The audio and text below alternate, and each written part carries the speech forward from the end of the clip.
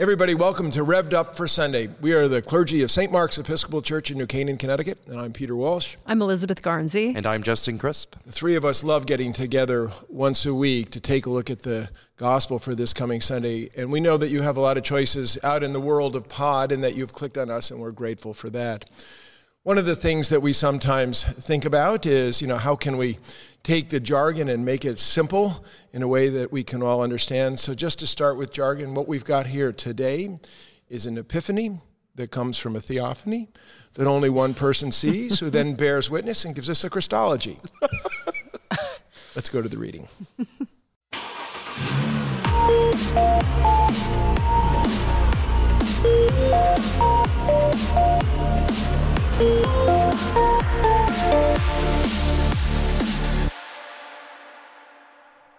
This is John 1:29 to 42.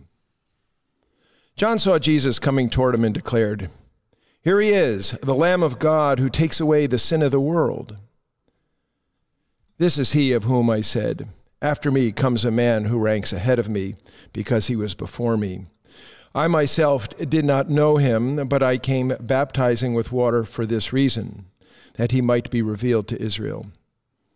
And John testified, "I saw the Spirit descending from heaven like a dove, and it remained on him.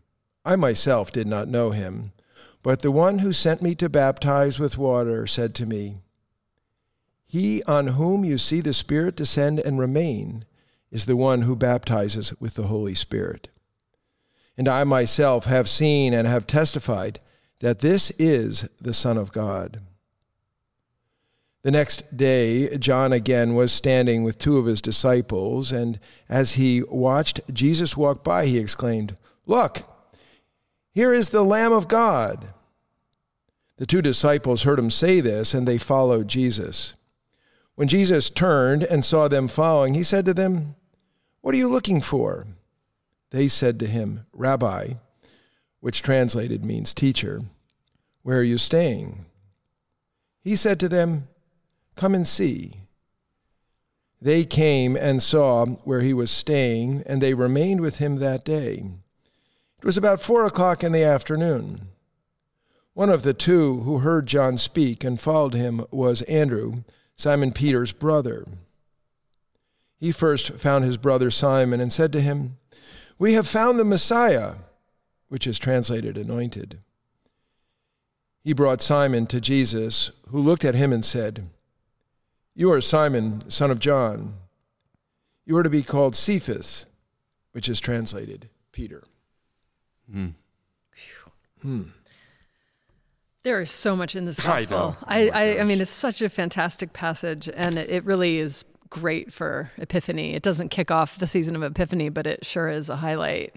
And I always picture like a staged play, at this first section where John is saying, "Look, here is the Lamb of God."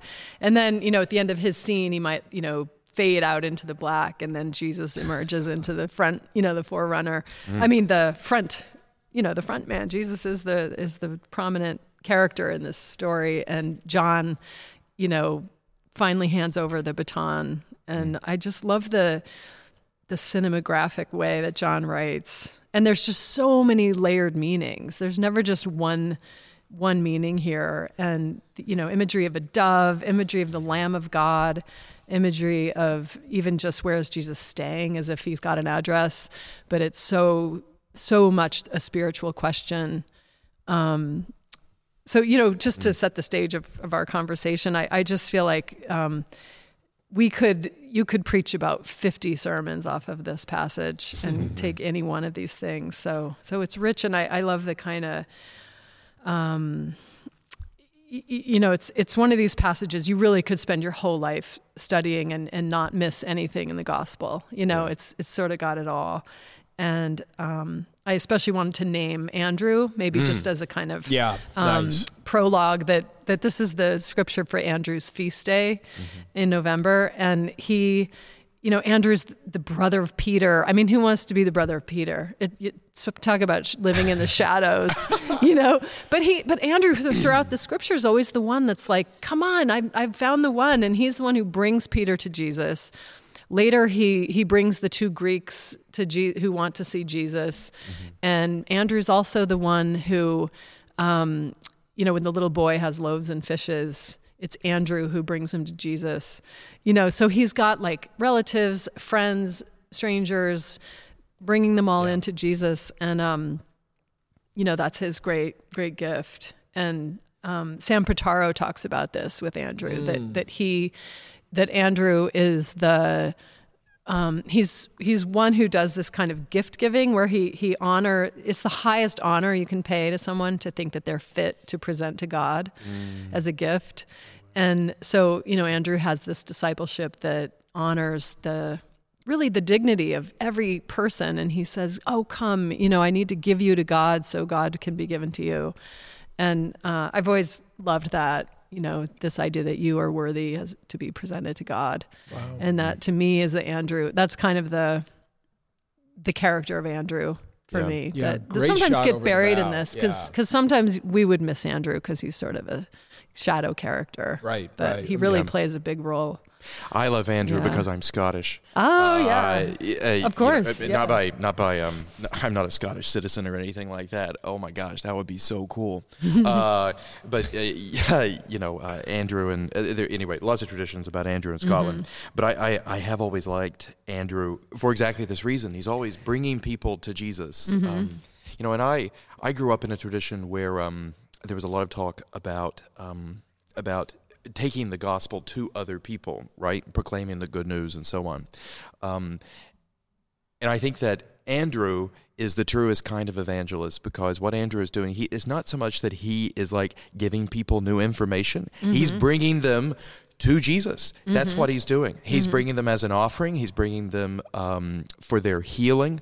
Andrew is both an icon for me of what it means for me to be a priest. I don't think that I'm the one doing the healing, right? All that I'm ever doing is I'm just bringing people to Jesus so that Jesus can change their lives. But also, he is an icon of the priesthood of all believers. He's of what we're all called to do, because we're all called to bring people to Jesus. We don't have to be Jesus.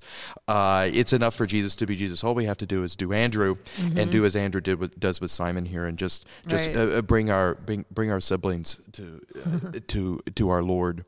So I love Andrew. There is so much other stuff going on in this passage. I might just pick out one thing here, which is the lamb imagery. Yeah. My sister is a large animal vet, and she has a thing for sheep.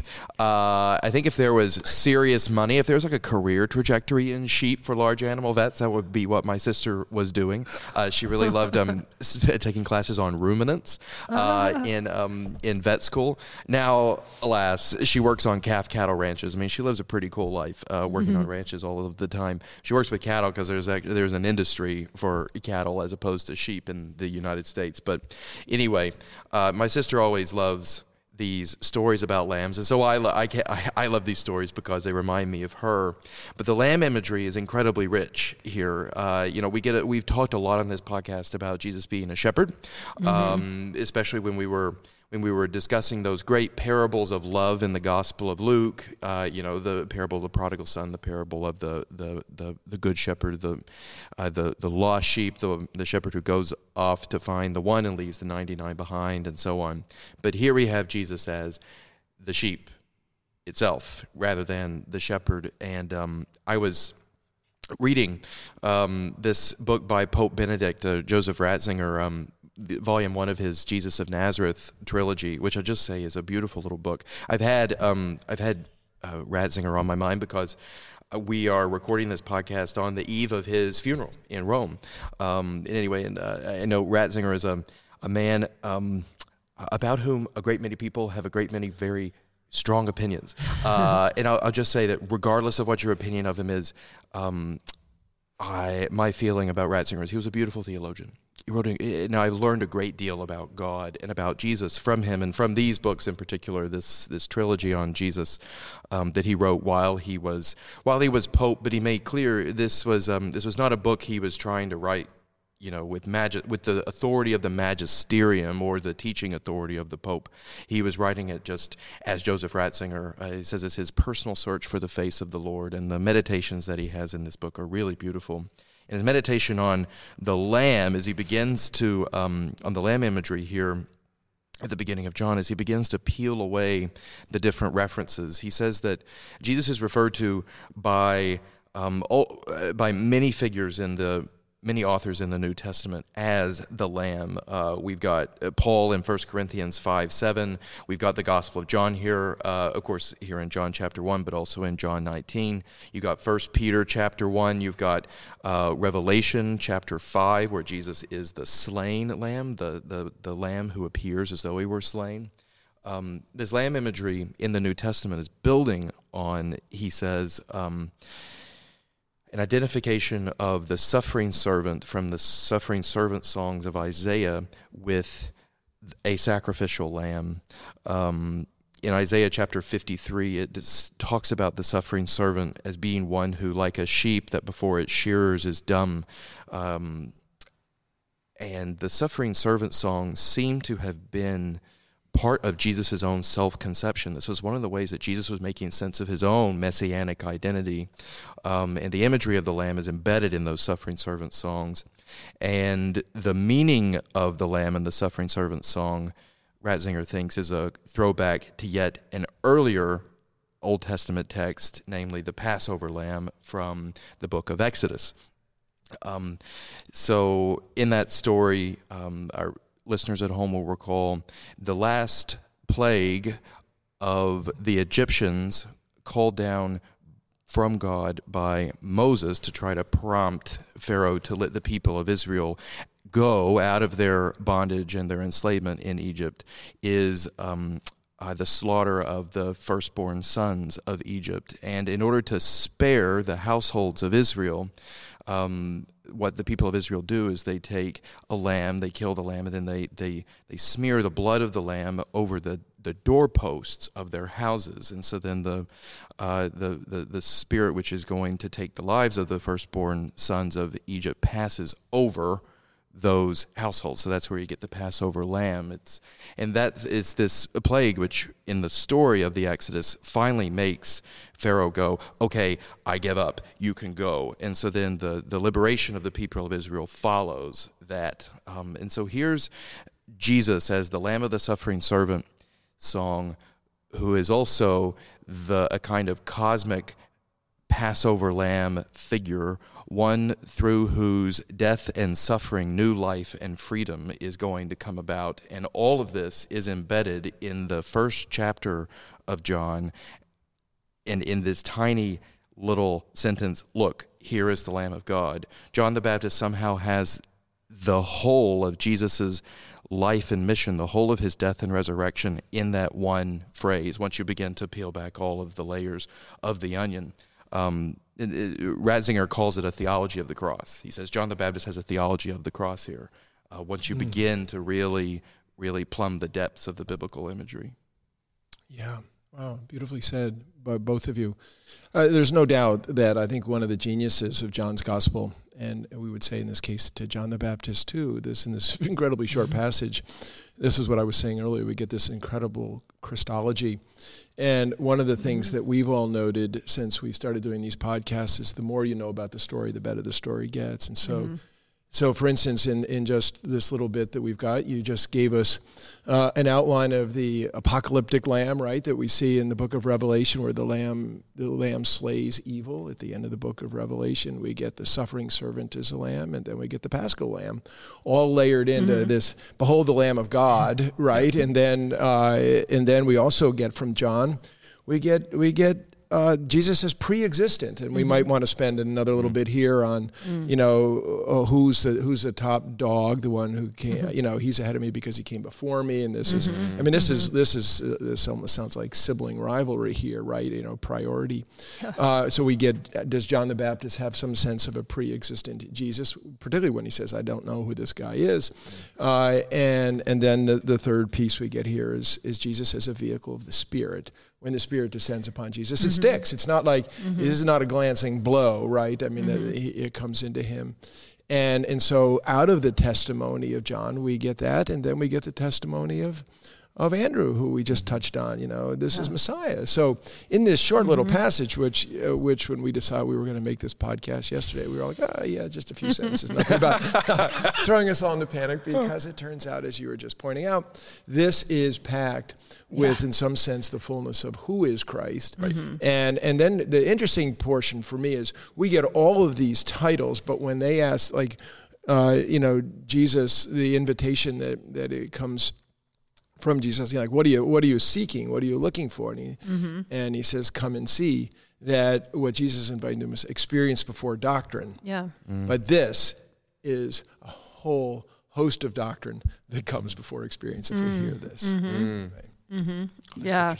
I mean, John, as we know, is the latest written gospel, the most highly developed sense of Christology among the followers of Jesus at this time, very late first century, if not into the second, right? And they have a whole developed community. And so it's the one where Jesus is the serene, all-knowing, sort of self-assured, I'm here for a mission and I know what it is, and, and all that. And so it's sort of high style ideas here. But I think the Lamb of God, I want to tie it back to the community's loss of their temple and everything. And, of course, with John, it's long gone by the time this community's gathering in wherever this writer is. And, the question that the disciples ask, where are you staying? For this whole community of Israel, God dwelled in the temple. God lived there, and the lambs were the essential vehicle for creating order and meaning and connection and relationship to God and righteousness. If they went to make their sacrifices in the temple, they could meet God there, and God received that orderly ritual. And so and then there's also this image of a sheep, which, like the he-goat kind of smelly scapegoat idea, which was also a sacrificial lamb. To phrase it as the Lamb of God, it's much more the innocent, silent, suffering servant. But the community had this idea of a scapegoat too, that would take away the sins of the people and be, we would talk about this with preparation for baptism sometimes, that the people face west, the place of nothingness and separation and darkness, and where the scapegoat would be sent off into the horizon with the sins of the people, the high priest having heaped the sins of the people on it and sent it away, never to return. But Jesus, that's spilling someone else's blood. It's like the sacrifice was to spill the blood of the lamb as a substitute for our own selves. And so Jesus, to be the Lamb of God, not only turns that around to be an image of self-sacrifice, it's also that he becomes the new temple. Where are you staying? Throughout John, this writer is constantly using this word staying, abiding, meno, the Greek word that repeats and repeats throughout John and then the letters of John. And the people don't have a temple to dwell in anymore. They don't, I'm sure they're like, where is God? When we don't have a temple, how do we know God is here, and where do we find God? And they have to be taught and formed in this notion that Jesus is the new dwelling place, and the temple is a cultural institution, a temporal building of this earth, and was destroyed. And I think, for the Israelites, it was their culture. It was like temple culture. And, when Jesus is, where does Jesus dwell and stay? Where do we find the place of God? The question can be turned around for us. Where are we staying? Where do we put our attention? Where do we put our assurance and our confidence? Is it in our cultural institutions? Is it in our church buildings and our traditions? The way we've always done things. All these things can disappear and be ripped out from under us. And, if we're staying there, it's going to be very unsettling and devastating.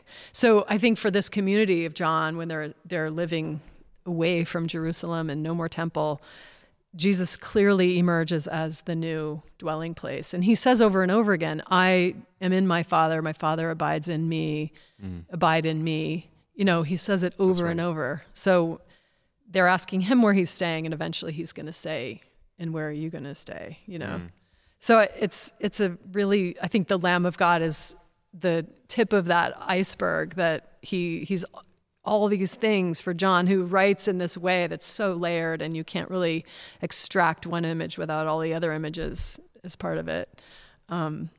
So it's fun to really tease out these meanings. Plus, it's so beautiful, and I think for the community, critical for their survival and their self-understanding. Yeah, I think you're totally right. It's really, really compelling to me the way that you're putting, really the systematic theology of John on the table. I had not connected where are you staying, this question, which you're interpreting rightly as a penetrating spiritual question, not just a literal, like, hey, dude, what's your address? Which hotel are you at? Yeah, exactly. Are you at the Red Roof Inn or something like that? It's riffing on this theme of abiding, which is one of John's overriding concerns in the gospel. And I love those chapters towards the end of John's gospel, where he's talking about the mutual indwelling that he has with the one that he calls Father. I am in the Father is in me. And then if you abide in me, then we will abide in you. And then in the overarching narrative of the Johannine literature taken as a whole corpus, if you go to the book of Revelation, which is part of this Johannine body of work, then there you have the ultimate vision of abiding, where the heavenly Jerusalem descends, and it says that the home of God is among mortals. And you have where are you staying? The answer is here and everywhere. And where are you staying? Where you're staying in me. God has become a place, and all of creation has become God's temple, which is a kind of restoration, I think, in the vision of Revelation of the temple garden of the Garden of Eden in the book of Genesis. But anyway, so this is, you've got that one little question here, which is almost a throwaway line. I mean, I wrote in the margins of my paper here that the disciples evade Jesus' question, what are you looking for? Right. And then they say, well, where are you staying? And I'm like, well, they didn't answer his question. And just in that, you've unsurfaced by just scratching at it, this whole architecture, this whole spiritual architecture, which is in John's thought. The other thing that I might add here before we leave the lamb imagery is just how beautiful the line "Who takes away the sins of the world" is, the universal character of that statement, and I think it's intentionally universal in John. And we talked a lot about the relationship between the particular and the universal, and the fact that God is working through this particular people, Israel, their particular history, as it comes to some kind of culmination, this particular person, this particular human being, Jesus, to accomplish something which has import for all people and for all of creation. And here you have the culmination of Israel's story in this Lamb who takes away the sin of the whole world right here at the beginning of the Gospel of John. And it is, I'll just say, there are some pretty esoteric debates in Reformed theology and the variety of Protestant theology about whether or not Jesus' atonement was limited or universal. These were things which, used to really exercise and vex nerdy evangelical kids like me growing up in the southeastern United States. Is the atonement limited or universal? I'll just say this is one of the. But the implication is: did Jesus die for everyone, or just for a few, just for the quote unquote elect, just for the select favorites of God, as it were? Not to unfairly lampoon the position, but also to lampoon the position just a little bit because I can't resist. Because this line it just straight up contradicts it. It's universal. Jesus takes away the sins of the world. Period. I don't think John has any vision that this is just for a couple of people. For John, it's for all people. In fact, it's for the entire cosmos. It's for the entire created order, especially by the time you get to Revelation. Yeah, beautiful. Even as a little boy, I mean, you two have different lives than I do, obviously, but different. It's like we grew up on different planets. Different planets. You just grew up in upstate New York. It's like Mars. Yeah, this little Catholic church. But I do remember the priest saying, "O Lamb of God, that takest away the sins of the world, have mercy." And as a little boy, I was super tracking on that. I didn't know what it meant, but I did know what it meant, right? And on the one hand, I couldn't enumerate all of the Lamb of God imagery as taking away the sins of the world or defeating evil and what its Hebrew roots were. But as a little boy there in the back pew with my basketball, I got the idea. Okay, this guy takes away the sins. Got that. I think that back to your upbringing in my back pew with my sister. On the way to confession afterward to Abe's Market to get some hot balls. I think that one of the things that's really interesting here is how the disciples come to know who Jesus is and how it is that they come to give their lives for him. And so in the first the first chapter of John, we get this whole setup before we get in the second chapter of the wedding at Cana of Galilee and the first miracle, where the things that they're hearing now, they don't believe until really the second chapter here in chapter 11, I think it ends at chapter 11. It says, and they believed. But we get this, we get this calling of the disciples. And right now we're in Bethany in Transjordan, right on the other side of the Jordan River, other side from Jerusalem, where John the Baptist has his community. This is the fourth time we've talked about John the Baptist over the last 8 weeks, right? We had two in Advent, and now we're in our second one. I've never known so much about John the Baptist. Yeah, John the Baptist. And I'm, at first I might have bristled at that, and now I'm really psyched. Yeah. I was reading that book on Holy Scriptures that the presiding bishop, Frank Griswold, worked with Mark on, the mystical theologian, and Frank was talking about befriending John and knowing John as a friend, and I feel like we've come a long way to know John as a friend, as his those early paintings of John's finger, you were pointing toward Jesus here, and the now Grunewald crucifixion, right, and now we find ourselves you've already borne witness to Andrew pointing that way with his invitation. And we get the calling of the disciples on the Jordan River and not the Sea of Galilee. And most of us grew up with that Jesus showed up on the shores of the Sea of Galilee, and he got off to a great start, right? He got James and John, the sons of Zebedee, who were fishermen and seemingly business partners with Peter and his brother Andrew, and he got four and said, "Follow me." And they got up and boogied. And I remember, I think that was one of our early podcasts, and you were like, how can this be? This doesn't jive well in the Garnsey household, that they just got up and left everything super irresponsible kind of thing. And so let me just posit one thing and see what you all have to say. This is not original to me, but let me throw it out, and those people in Podville might find it interesting too. So one of the ways that we find ourselves with the Scripture that disagrees with itself, and sometimes we seek to harmonize it, and sometimes there's no harmony to be had. So in this Scripture, we have two that are problematic. One is that 3 times John says, I don't know this guy. I didn't know this guy. And we've just done the Lucan infancy narrative where the visitation with Mary and Elizabeth, and John kicked in his mom's belly, and they were cousins right here. Though it does say at verse 80 in chapter 1 of Luke that basically he went off and lived as a solitary, right? But okay, so we get that. And do you harmonize that or not? And the second one of these is, when were the first disciples called? And there is a harmonizing version of that. Let me just put that out there. It's either like, well, we have 2 different stories from 2 different traditions in the early church, or maybe these guys met John on the shores of the Jordan River, and then later, when they're on the Sea of Galilee, another 45 minutes up north or something like that, they have already seen him. And so that when Jesus says, "Follow me," and they get up and go, it's because they already had an introduction. So this wasn't just like, oh my gosh, what about Zebedee, the son, who had these 2 sons who were working for him that got up and they left. They're like, hey, wait, the nets aren't put away yet, and so that's a kind of harmonizing version about the call. And I just throw that out to you. What do you think of that? Yeah, I think you can't overemphasize how the early church really only had an oral tradition to begin with. And the stories were passed around.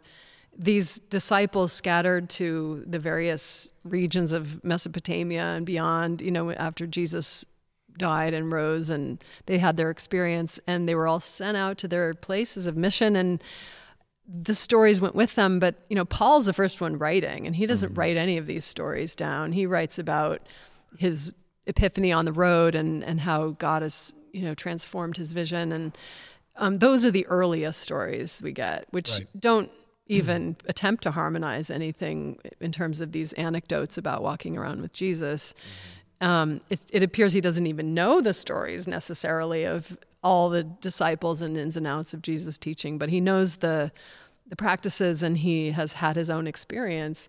But when it comes to the Gospels, I think the early churches used their stories to form their communities into greater faithfulness and understanding and cohesion and learning, discipleship. Sure. And they're told in a way with purpose. They're not told as, biographies of Jesus or even a history of the early church or anything like that. So an attempt to harmonize them is just sort of if it's too strong a word, but, sort of a desecration of what the intention of them might have been to begin with. Because when we try to harmonize, sometimes we lose the jewel, nature of each one. And there's one Roth author I really would recommend to everybody out there, and whom I love, who is Alexander Shaya, and I think I brought him up before. But he wrote a book called The Hidden Power of the Gospels, and he talks about how he's researched this, but that in the early churches there might have been this pattern in liturgy where they used each of the four Gospels for different stages of discipleship, which are always concentric and not like just one after the next. But, we're always on the road somewhere. We've always experienced some sort of loss and hardship. We always have these epiphanies and places of joy and peace. Then we always have work to do, and he posits that each gospel addresses one of those stages, where Mark is like the complete undoing of everything you've ever known. Everything's a stormy sea and a lost place and urgency and finding your grounding, and Luke, everything's on a road. Everything's kind of the walk with Jesus. In Matthew, it's the mountaintop and, finding the inner temple and what do you do with great loss and having to rethink everything you've ever known. And then John's this placid garden, like you said, Justin, it's the place of return to Eden, but in a whole new understanding of what that is. It's the inner place. And so, the early churches could have used these gospels in so many ways. And so I don't know, I really have grown to appreciate the disharmony in a way that they each serve a purpose and none of them set out to write historical documents. And they weren't even concerned with accuracy in terms of, here, it was about 4:00 in the afternoon. What the heck does that mean? Why did he even put that in there? And what difference does it make what time it was? But there must be something to it, but I doubt that he's trying to say that this is, helping historicize the gospel, but who knows? I think it's both and kinds of answers, but I really don't lose a lot of sleep over the way these are not harmonized. Mm-hmm. I think that I like to move into the communities where they came up out of and see how they function maybe and, what pastoral value they had, the way they were written. Yeah. I don't think that the Gospels are historically reconcilable. They're just not. Mm-mm. They're just not. We discussed what's maybe the most clear example of that a few weeks ago in the dating, which is suggested by Matthew and Luke's birth narratives, right? Quirinius was not around while Herod the Great was alive. So both Luke and Matthew can't be right about when Jesus was born. There's just no way historically to make those two things fit together. The question is whether or not, as you've been laying out compellingly, the question is whether or not that's devastating to faith or not. I don't know that I would go quite so far as you have, or as I heard you, in saying that for none of the gospel writers was giving an historical account a goal Luke seems to have that as an explicit goal. Now, was he writing a form of history like our form of history? I don't think so. Yeah, I would agree with you. He didn't conceive of himself as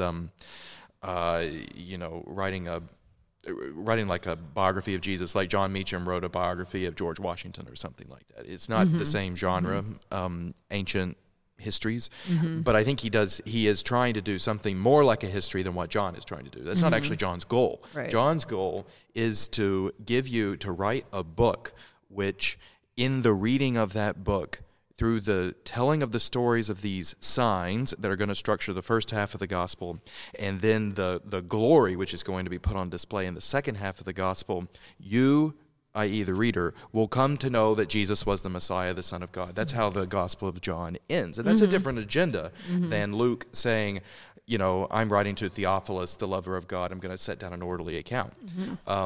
So I think that the authors have different intentions which are worth attending to, and they can be distinct in their own way, and they can have different prisms, different lights that they shine on Jesus.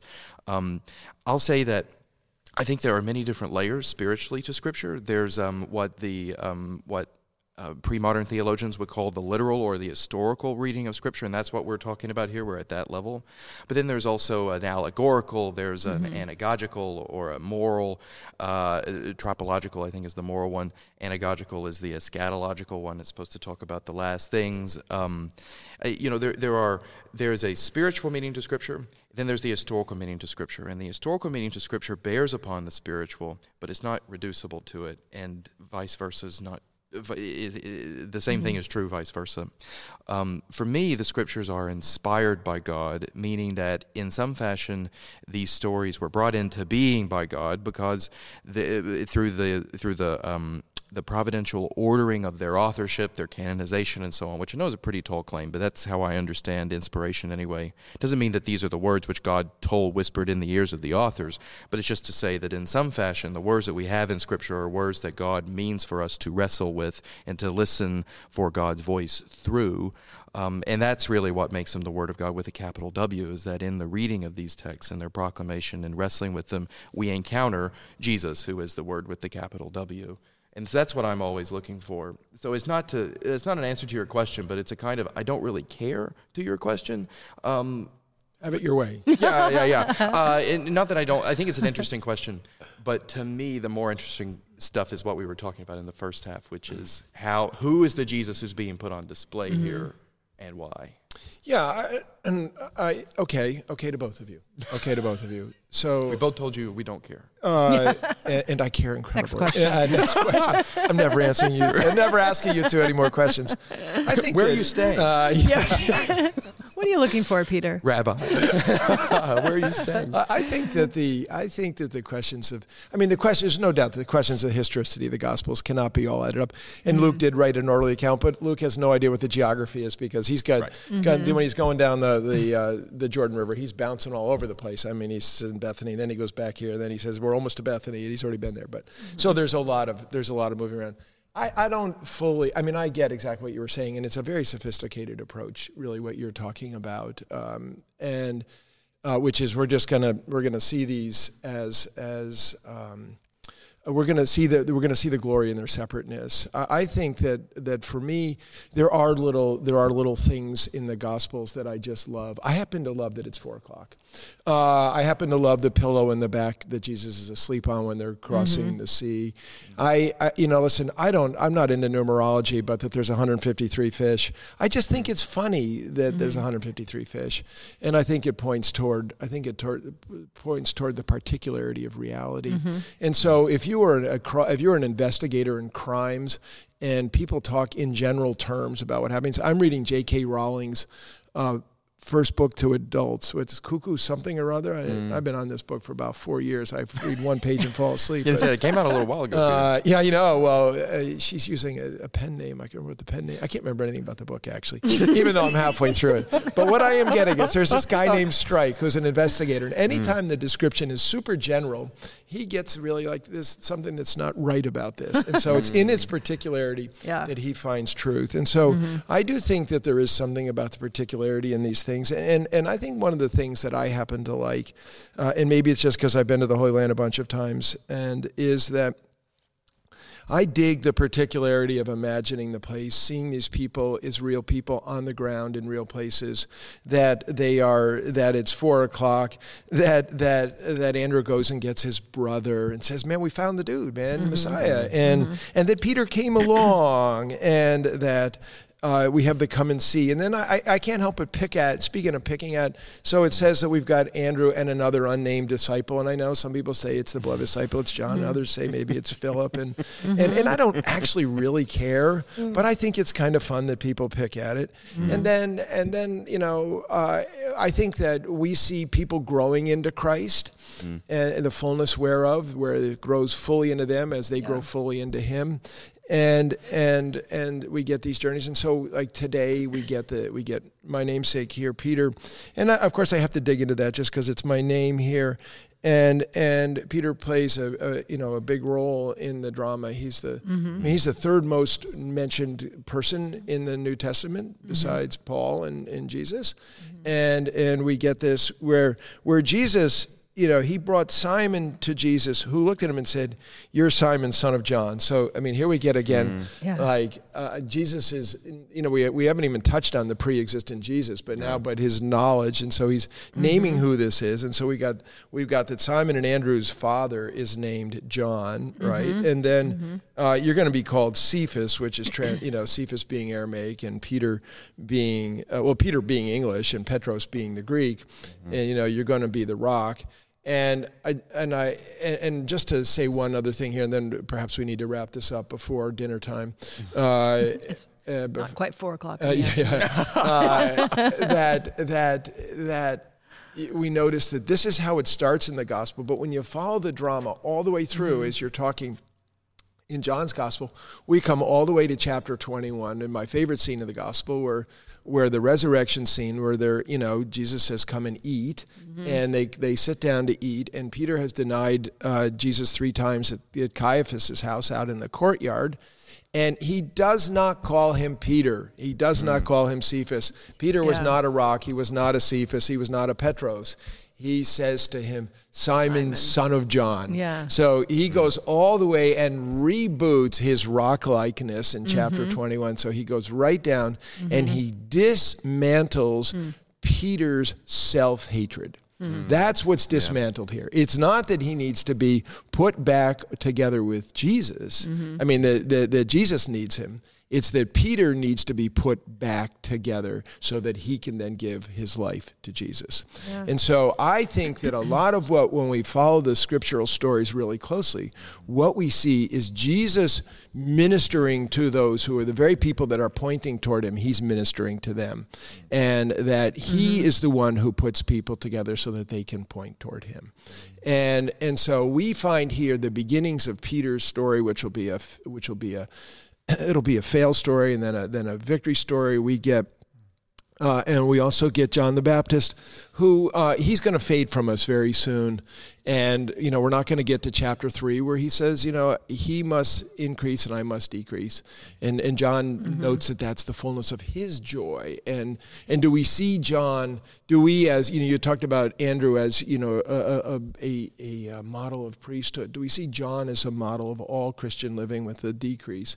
And as you know, this is a very slippery place for people of color who can get wound up in the energy that comes toward them, and they don't want to give their place. The rector doesn't want to retire because people know his name or her name, and then they retire, and nobody knows your name or cares if they did find out your name. So I don't know. I mean, there's so much here. I will just say, you people in Podville are really good to hang with us, because what you can't see is Rob, who's behind the thing, is going like this, telling that we're talking too much, telling us it is time to cut it off. So we really love Rob.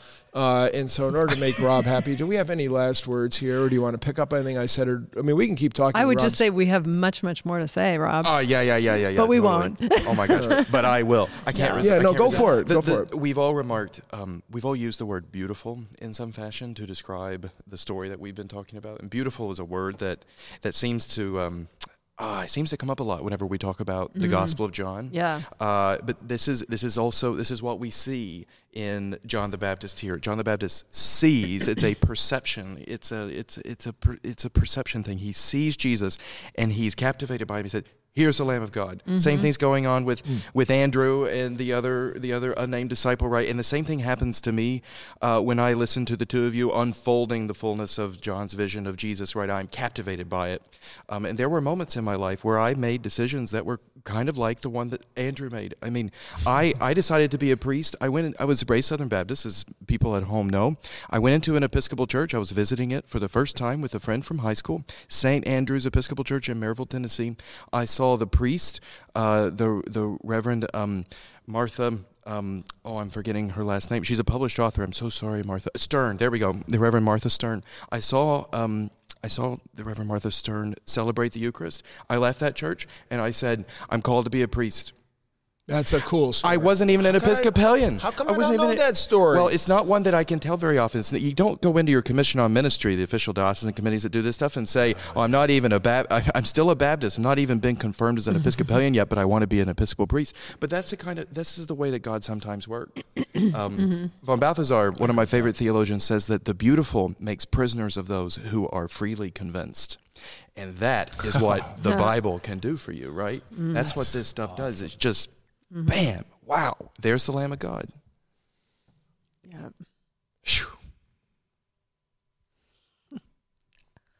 I the only thing that I wish we might have had time to talk about, so I'll just put a pin in it, is this question Jesus, it's his first words in the Gospel of John, what are you looking for? Oh. And I think that Jesus stages the whole of life with us by meeting us where our deepest desires are, whatever they are, however misguided or however aching or passionate or lonely or whatever they are.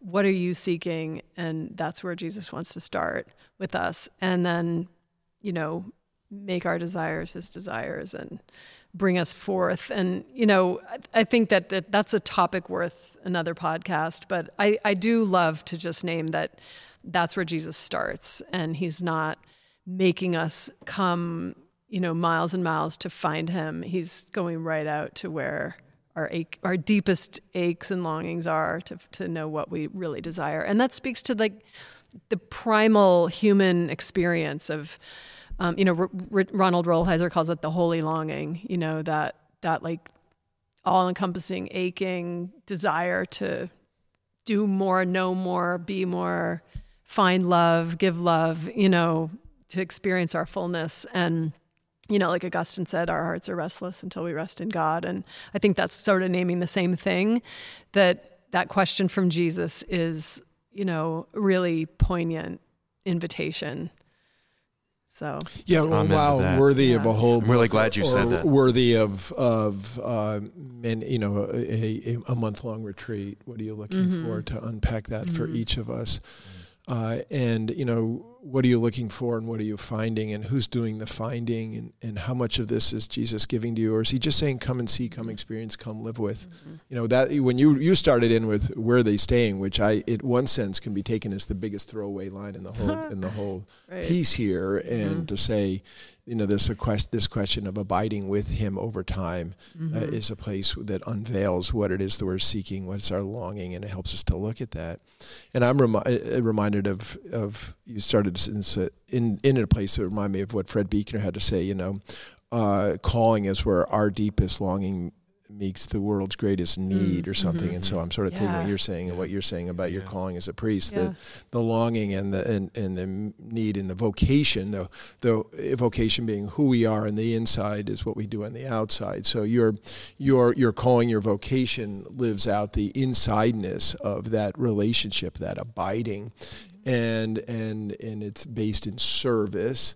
And your service, like John the Baptist's service and like Andrew's service, is to point to the Messiah, which is what the whole purpose of John's gospel is, and where we started with Lamb of God and with Messiah and with the pre-existent one and with the vehicle spirit. It's all pointing toward Jesus, and that's kind of the answer to what is your deepest longing. Somewhere in there, the answer is Jesus.